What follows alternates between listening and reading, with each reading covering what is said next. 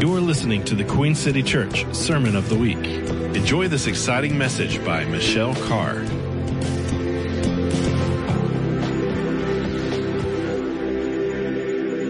Good morning. It's great to be here with you guys to share something that the Lord has been writing on my heart in my own life for the last probably 3.5 years. I've been, as Robin said, I lived in South Florida for 15 years and I moved to Charlotte last May. So I've been here at QCC and in the Queen City in general for a little over a year.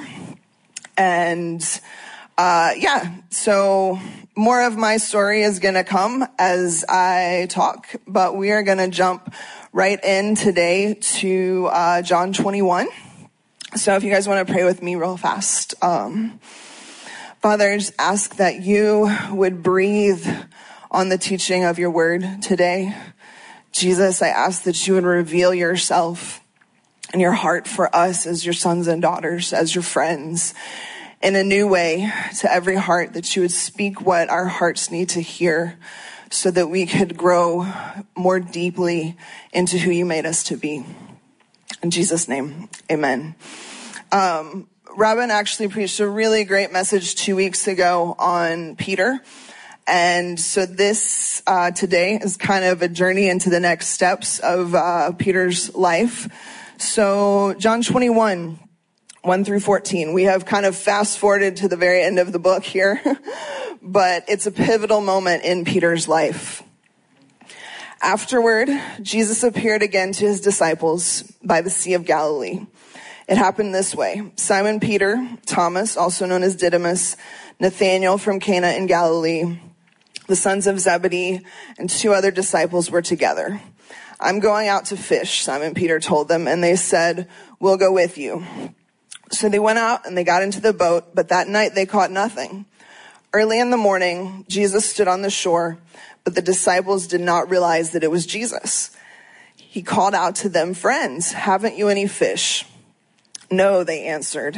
He said, throw your net on the right side of the boat and you will find some. When they did, they were unable to haul the net in because of the large number of fish. Then the disciple whom Jesus loved said to Peter, it is the Lord. As soon as Simon Peter heard him say, it is the Lord, he wrapped his outer garment around him, for he had taken it off, and jumped into the water. The other disciples followed in the boat, towing the net full of fish, for they were not far from shore, about 100 yards.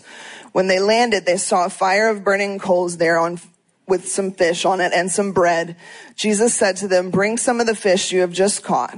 So Simon Peter climbed back into the boat and dragged the net ashore. It was full of large fish, 153.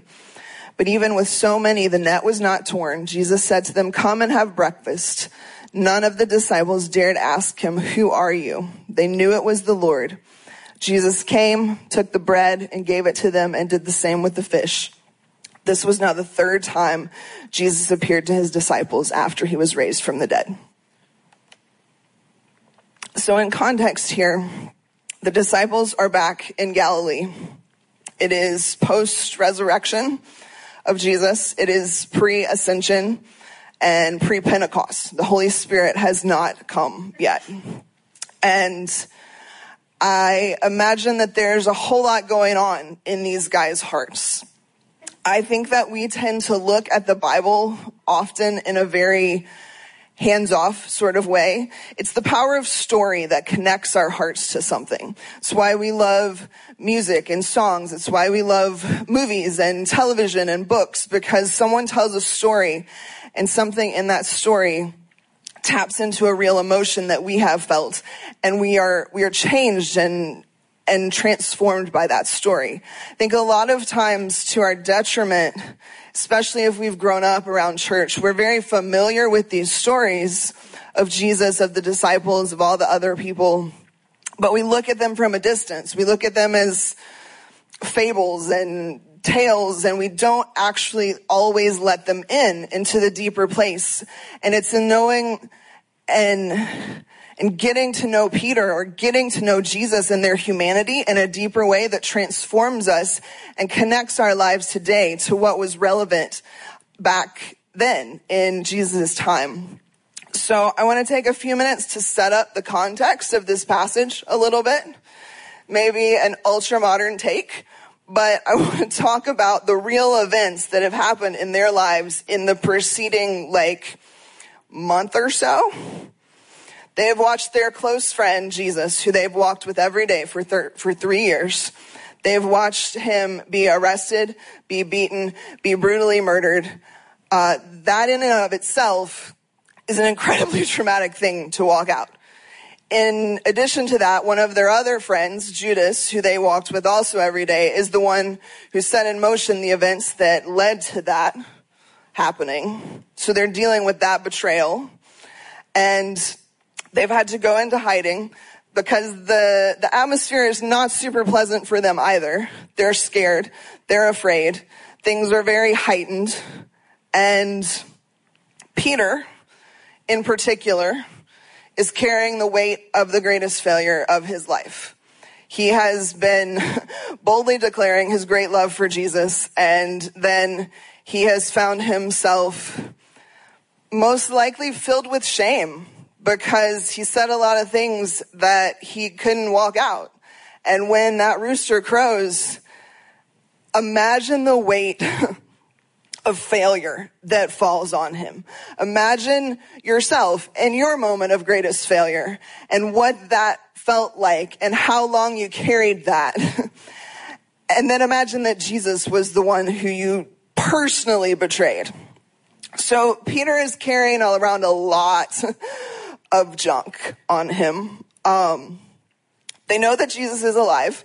He's walking through walls and popping in here and there, but he's not with them. So they're missing the daily presence of peace that Jesus carried and that they had in their lives for 3 years. And he promised them a helper, but that helper hasn't arrived yet because Jesus hasn't ascended into heaven to release the Holy Spirit. So I think it's fair to say that the disciples, even as you read through them, through the Gospels, they didn't exactly fully grasp the things that Jesus was telling them. They liked how they felt when they were with him. They believed him. They felt purpose in his presence, but they were still very much living in the context of the modern Jewish day, which was that their Messiah was going to be a political ruler. That's what they were imagining. And they were walking around, as you see throughout the Gospels even, arguing about what positions they were going to have. So their paradigm had been awakened, but it wasn't fully transformed to the message that Jesus was actually bringing. And so they were imagining their promises fulfilled in a very specific way. And then Jesus came, and in the span of, 3, 4, 5 days, Jesus is murdered, crucified, buried, raised again, and everything they thought about life, everything they thought about how life was going to be, and their place in it has been blown to shreds. They don't know what's going on. And in that place, think about the shock. Think about the doubt. Think about all of the questions that you begin to ask yourself in a place of trauma when your whole world is falling apart. All of us have been there in some form or fashion. If we've never been there that dramatically, I would venture to say that all of us, at least once or twice in our lives, will have a moment when everything fully falls apart. And in those moments, we are constantly grabbing on to what will bring us comfort. We are looking for something safe. We are looking for something that we can hold on to that will help stabilize the shaking that has just happened. And so the disciples in John 21, even though in Luke the Lord has told them to stay in Jerusalem and wait for the coming of the Holy Spirit, they've actually gone back home. They've gone back to Galilee. They've gone back to a familiar place that they're not entirely supposed to be at the moment, but it's a place where they're looking for comfort. They're looking for a vestige of something to hang on to remind them who they are and what they're called to be. And it's a familiar place in Scripture. Luke 5, 1 through 11 is when Jesus first met Peter and called him to be a fisher of men. It says, one day, as Jesus was standing by the lake of Gennesaret, which is a different word for the lake of Galilee, the people were crowding around him, and they were listening to the word of God. He saw at the water's edge 2 boats left there by the fishermen who were washing their nets. He got into one of the boats, the one belonging to Simon, and asked him to put out a little from shore, and then he sat down and he taught the people from the boat. When he had finished speaking, he said to Simon, "Put out into deep water and let down the nets for a catch." Simon answered, "Master, we've worked hard all night and we haven't caught anything. But because you say so, I will let down the nets." When they had done so, they caught such a large number of fish that their nets began to break. And so they signaled their partners in the other boat to come and help them. And they came and filled both boats so full that they both began to sink. When Simon Peter saw this, he fell at Jesus' knees and he said, "Go away from me, Lord. I am a sinful man." For he and all his companions were astonished at the catch of fish they had taken, and so were James and John, the sons of Zebedee, Simon's partners. And then Jesus said to Simon, "Don't be afraid. From now on you will fish for people." So they pulled their boats up on shore, and they left everything, and they followed him. So they have returned to the place where they first met Jesus. And you hear several similarities in the text. They're looking for fish. They're probably in a similar spot. They've been up all night. They can't find them. And Jesus is the one who interrupts the story both times to put them in the right direction. He even has mercy on them in the sense, because like I said before, they weren't exactly supposed to be there this time. But Jesus comes and he interrupts that day to show them not just where the fish are, which has its own symbolic meanings, but to say, "Hey, let's do this. Bring me the fish." And he's made them dinner, make breakfast, I guess. He's feeding them. He's there to feed their souls. But Peter, John actually is the one who recognizes that it's Jesus first. Peter, for whatever reason, again, from the guilt and the shame and the weight of all of he's carrying, Peter doesn't hear the voice of Jesus and recognize it. But as soon as he does understand that it's him, he's out of the boat and he's on the way to the shore because he knows that Jesus is what he needs in this moment. 2015 for me and my community in Florida was a really bad year. You know, you have those years when you're like, let me just get to the end, let me get to New Year's Eve, and then the calendar will turn and everything will magically be better because this year will be over. That was 2015 for me and all my friends. And towards the end of 2015, through circumstance, which who knows how much was Jesus and how much was not, but circumstance had combined along with the leading of the Lord for me to say, it's time for me to walk away from the job that I had done for many years, the job that I honestly thought I would do for the rest of my life. But I quit with the lead, believing that knowing that the wind of the Lord was behind me. And then 2 weeks later, I had a car accident and I shattered my right ankle 2 days before Christmas. And that led into 2016, which ended up being worse than the year that I was trying to get out of in 2015. But nonetheless, that accident took me out for a whole year. Crutches, casts, surgeries, no driving, no walking, pretty much all alone in my apartment for the better part of 12 months, by myself. It was as terrible as it sounds and probably worse. And in that year, the Lord completely dismantled everything that I had thought and believed about who he was, who I was, the world that I had imagined myself living in, what I was going to do with my life, who was going to do it with. Everything was just torn apart.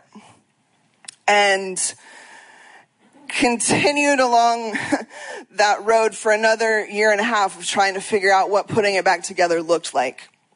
So at the beginning of that journey, towards the beginning of 2016, before things had even gotten really as bad as they ended up becoming, the Lord encountered me with one specific scripture from Hosea, chapter 6, verses 1 through 3. And it says, "Come, let us return to the Lord, for he is torn, but he will heal us. He is stricken, but he will bind us up. After 2 days, he will revive us. On the third day, he will raise us up, that we may live in his sight. Let us pursue the knowledge of the Lord. His going forth is established as the morning. He will come to us like the rain, like the latter and the former rain to the earth." That's the New King James. In the NIV version, verse 2 says, "He has torn us to pieces, but he will heal us. He has injured us, but he will bind up our wounds. And on the third day, he will restore us." So, like I said, Jesus highlighted these verses to me at a moment of intense trauma in my life. And particularly verse 3 was what he drove home. Let us pursue the knowledge of the Lord. In that verse, there are two specific Hebrew words that I want to highlight to you. The first one is yada, which means to know. It's a very intimate word that's used throughout the Old Testament. It's intimate knowledge. It's the same word that's used for a man and a wife knowing each other. It's the difference between, yeah, I know Robin McMillan, he's my pastor, versus like, I know my best friend, and when I see my best friend talking to someone from across the room, I can tell by the expression on her face what's happening in that conversation. Like, that's yada kind of knowledge. It's not just, yeah, I know this person, they go to church with me. It's like a deep heart understanding of who someone is. The other word in this verse that is about pursuing, it's pursue. It is radaf. And that word means to run after, to chase after, follow, or hunt. And so in the original text, what this verse, Hosea 6:3 translates to is, you will know him when you run after knowing him. That there, in our pursuit of Jesus, is an intimate knowledge that comes with it. Now, I want to say right off, clearly when this happened, running was not a thing that I was doing in any way. I couldn't even walk without crutches. Also, I hate to run. Running is not fun. I know some of you probably think that running is enjoyable. I am not one of those people. So when I hear a word from the Lord that says run after something, I'm just, in that moment, I'm like, really, Jesus? Like, I hate to run, and I can't even run if I wanted to right now. So I say that to point out that this is not about striving. It's not about even an outward action. I'm talking about a posture of the heart. I'm talking about a pursuit of Jesus that moves in his direction instead of away from him. And in Hosea, I won't go into the fullness of Hosea. Most of us are most familiar with it through the book Redeeming Love. But Hosea is a story of the continual rebellion of the people of Israel and God's continued attempts to bring them back, to love them, and to draw them back into healing and restoration. So these words are specifically geared towards, you will know me intimately when you run after me in the place of healing and restoration, in the place where your life has been torn to pieces, in the place where you've been wounded. When you run after knowledge of me, you will find it and you will receive the healing that you need and that you long for. And so if we jump back to John chapter 21, Peter is the physical picture of these words. Peter is in desperate need of an intimate moment with Jesus. And when he knows it's Jesus, he is out of that boat and he is on the way to the shore because he is running after an encounter with God that will change him. He needs to know what Jesus wants to say to him in this moment. He is still, like all of the history that he has with the Lord, is not changed by this one failure that he had. He still is the same the same Peter that in Matthew 16, when he was asked, "Who do you say I am?" He said, "You are the Christ. You are the Son of the living God." All of that is not washed away and eliminated because of this one moment of failure in his life. And he is doing everything he can to get back to the one who can make him better. I think it also stands in contrast to the story of Judas. And Judas clearly is famous in all the world for being the greatest betrayer of all people in any way. He's the one who sold Jesus out to the people who crucified him. And Judas, in Matthew 27, it says, when Judas had betrayed him, who had betrayed him, saw that Jesus was condemned, he was seized with remorse. And ultimately, he was so overwhelmed with shame and guilt for what he had done that he threw the money back into the temple and he killed himself. The thing is that in spite of the depth of Judas's betrayal, Jesus' love and grace would have extended to forgive even him. Like, that's the power of the cross, that there is not one thing that any human can do that is more powerful or more terrible than the power of the blood poured out on the cross. But Judas was so overwhelmed by shame that he ran away instead of towards. He couldn't come in the right direction. He was so taken by it that he had to go in the other direction. And I almost didn't bring up this point, but I did feel as I was preparing that there is someone who is listening to this and the enemy has lied to you. And he has called you a Judas, and he has said that what you have done is such a betrayal that Jesus could never forgive you. And that you should really just kill yourself because you're as bad as Judas. And the enemy is a liar. And Jesus wants you to know, whoever you are, that that's not true. That you have a destiny, that you are loved by God, and that all you have to do is look in the right direction. You only have to take the step towards him instead of away from him. And let's break down the running thing a little more, is that this is not a striving that I'm talking about, where Jesus is moving in this direction and I'm constantly chasing him and I'm never going to catch him because he is always 3 steps ahead of me. I'm talking about Jesus is in a fixed location. Jesus is standing right here and he is looking at you and he is waiting for you. And your choice is to turn towards him or to turn away from him. And that turning, it may be as bold as Peter jumping out of the boat and making his way there as quickly as possible. It may just be a stumble. It may be a crawl. It may be one step. It may be that enough trauma has happened that it's going to take some months and years before all the restoration happens.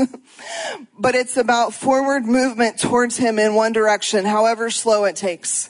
There is no expectation from the Lord for you to move any faster than you feel capable of moving.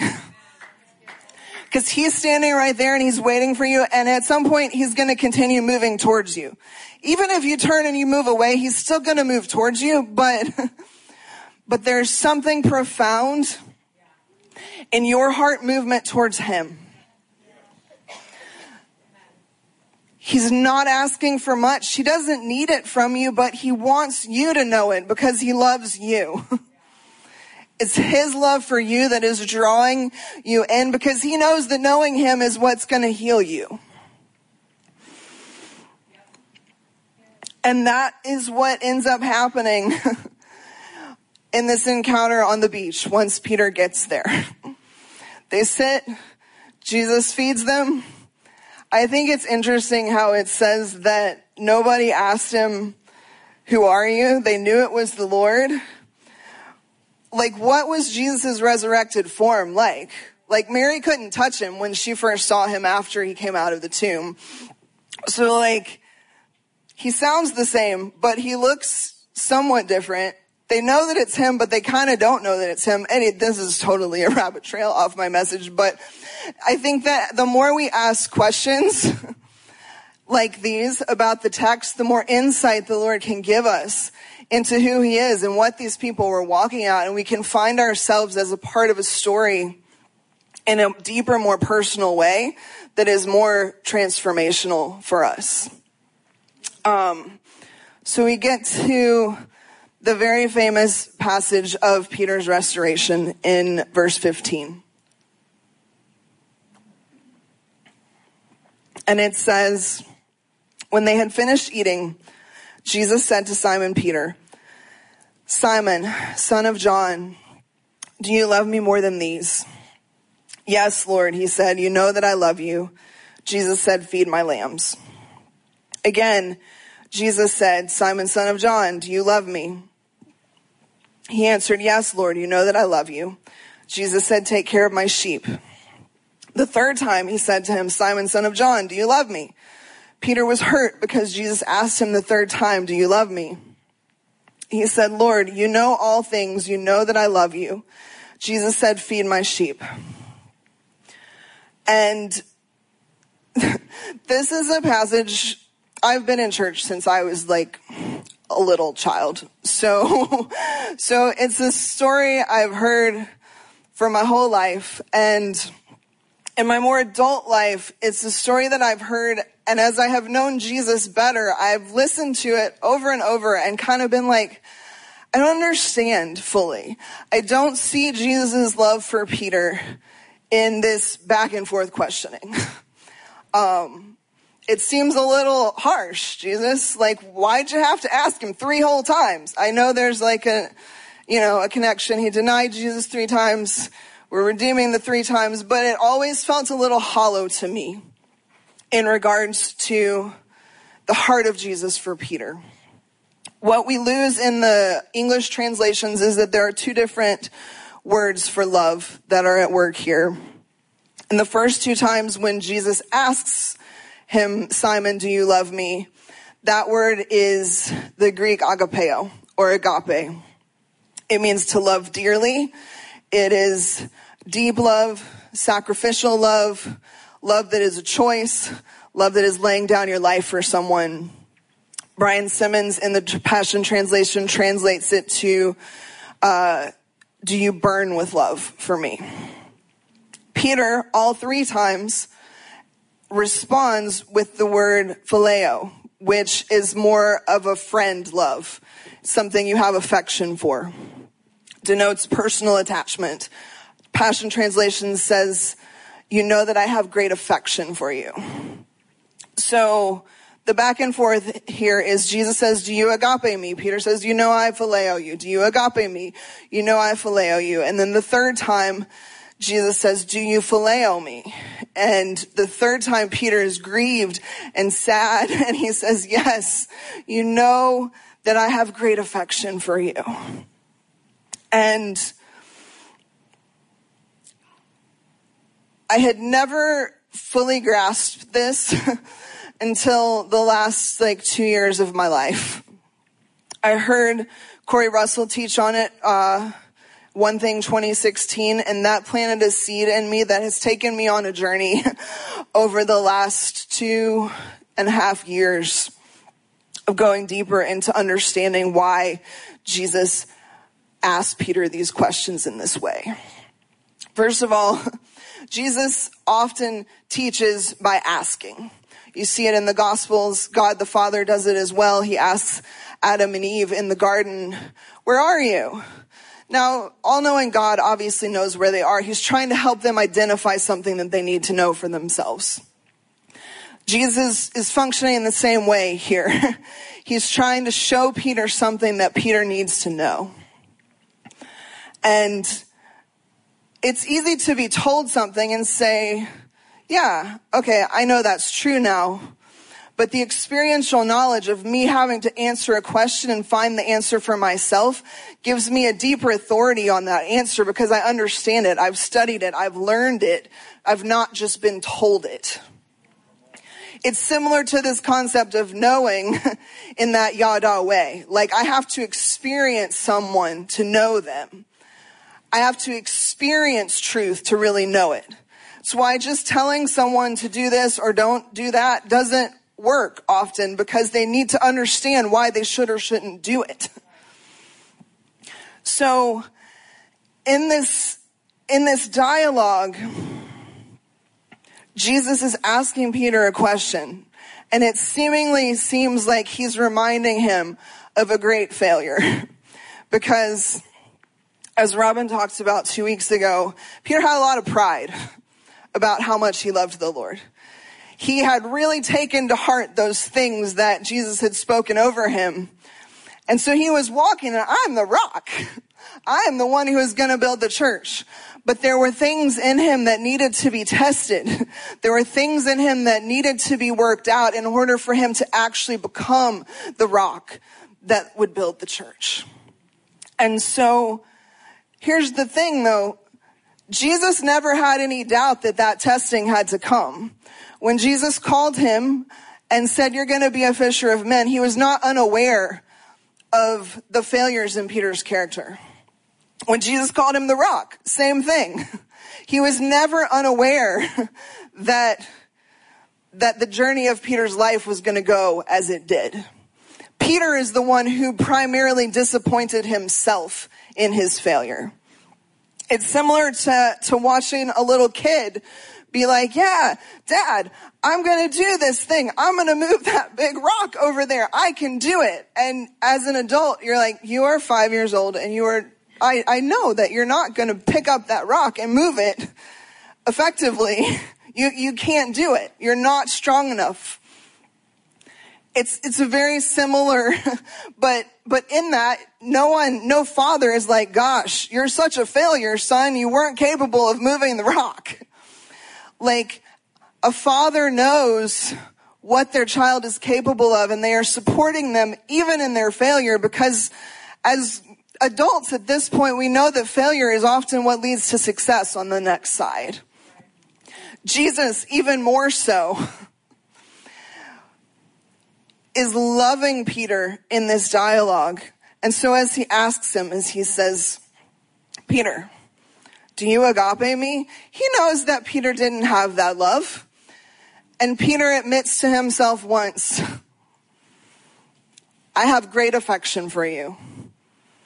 I love you, but I maybe didn't love you as much as I thought I did.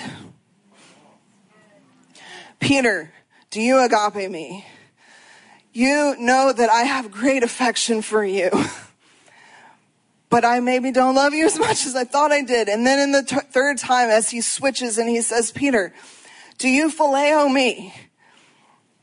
Peter's grief and his sadness comes to a breaking point, and he's like, I love you, Jesus. I have loved you as much as I had the capability to love you. And in that last dialogue, there is a transition, and there's something in Jesus flipping to the other word that says, the phileo love is enough for me. That's all you had to give. All you had to give was all I ever wanted. I have no expectation of you loving me beyond your capacity to love me. There is nothing in us, there's nothing in our failure that has ever caused Jesus to be disappointed, because the whole purpose of the cross was his awareness of our failures. He can't be disappointed by the things that we get wrong, because he already took care of it. And he took care of it knowing that it needed to be taken care of.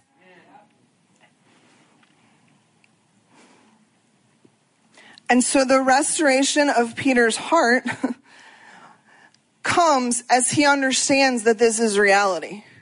Like this is what is truth. This becomes the transformational experience of his life, even more than being called on the beach, even more than any of the years of walking with Jesus. This is the moment that actually equips him to live with agape love and to go forward and to receive the Holy Spirit in a couple of days from there, and to go and to build the church and to be the apostle and to start this thing that we are a part of today. The thing that Peter had to come in contact with was the fact that when you've been forgiven much, you love much. That he, in and of his own strength, was not capable of doing the things that Jesus had said he would do. In our own strength, we're gonna fail. Even in our greatest and best and most mature moments in the Lord, there are still things that we believe about life that are not lined up with the kingdom, and we don't even know it. There's always gonna be another layer for us to come into deeper knowledge of. And it is pivotally important for us to realize that moving towards Jesus and not away from him in those moments is where we find life. I have lived this message out a lot in my life over the last few years. I have preached it a lot to myself in the mirror. I honestly, for a while, didn't know if I would ever preach it to anyone else but myself. But it came down to two things. Like the turning point for me, and I think the turning point for all of us, the point that this message brought me to and could bring you to, is first I had to forgive myself. Because in the midst of the trauma and in the midst of the swirling and in the midst of all of the pain of my life falling apart, I thought very highly of myself and how willing I was to say yes to Jesus. And how willing I was to, at the drop of a hat, do whatever he asked me to do. And it took me a very long time to say yes to walking away from my very familiar place where I had encountered Jesus for many, many years. To walk away from that home and to come here and make this a new home, because this was the home that the Lord wanted me to have for this season. And I resisted him for so long. And when I finally said yes to it, I felt such shame because of how long I had resisted him. And it took a good year, probably, of being here and honestly wishing that I wasn't here because I still wanted to be. It took a year of being in this tension and not being able to receive the unconditional love of Jesus in my own weakness. And something happened, something partly supernatural, partly my choice, like just the perfect swirl of both of those things coming together to be like, Jesus loves me and this is where I'm supposed to be. And all of that stuff led me to understanding some really hard truths about myself. But as he revealed those hard truths to me, they were revealed with such love and such compassion and such awareness that he had known them all along, and I was the only one who was not aware of them in our one-on-one equation, and nothing about him had changed. I was the one who wasn't believing him, and I had to forgive myself. And I think sometimes forgiving ourselves is one of the hardest things that we can do, because we hold ourselves to very high standards, especially when it comes to how we should walk with Jesus. I think the second piece of this is that when we come into this reality, it also helps us forgive others. Because in our places of pain, we hold ourselves to a very low standard and other people to a very high standard. It's human nature. It's what happens. But the reality is that most of the people around us who hurt us are actually doing the very best that they can to. They are functioning at the highest level of truth that they understand. And it is not, in general, their intention to hurt us with the things that they do. That's not to say that that applies to every single situation. Obviously, terrible and malicious, horrible, evil things happen to people. But regardless, as we find restoration in Jesus, as we find healing and we let go of our hatred for ourselves, we also find the grace and the ability to forgive other people who have hurt us, to be able to look at the ones around us who failed us in those moments of trauma and to release them back to Jesus, to offer them grace, to stop carrying the weight of other people's things done to us. And it's the twofold reality of that, forgiving myself and forgiving others, is what actually transforms my great affection for Jesus into something that is burning love within me for the rest of my life.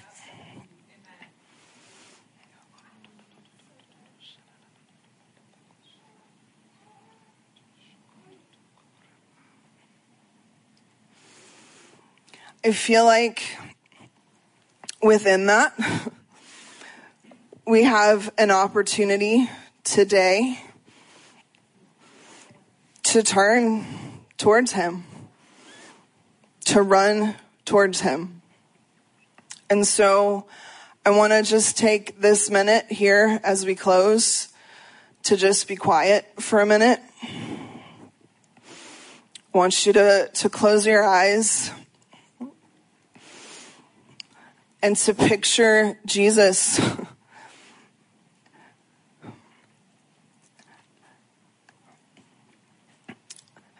and he's waiting. He's just looking. He's looking at you.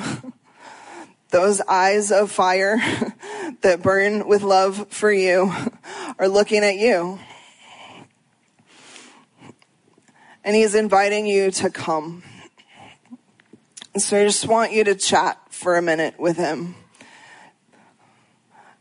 about the thing that's been keeping you from coming.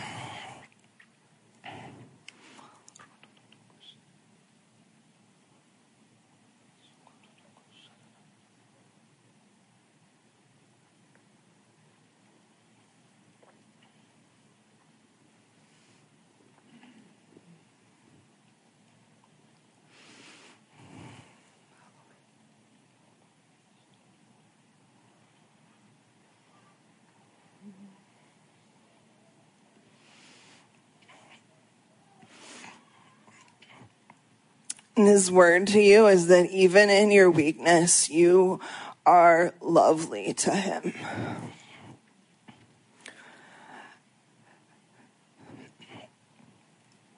That he is acquainted with all the things you feel. He was a real man who walked on the earth and knows all the things that involve being human. And if he didn't experience it in his own day-to-day life, he felt it all on the cross. He felt the full weight of human emotion. So there is nothing that you can tell him that he cannot connect to.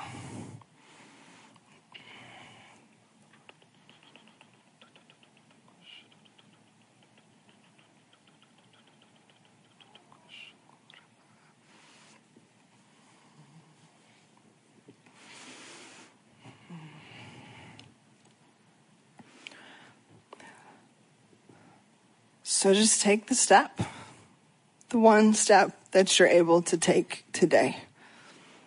However big it is or however small it is, doesn't really matter. Just take this last couple of moments and take the step. You've been listening to the Queen City Church Sermon of the Week. For more information on this message and other resources, visit queencity.church.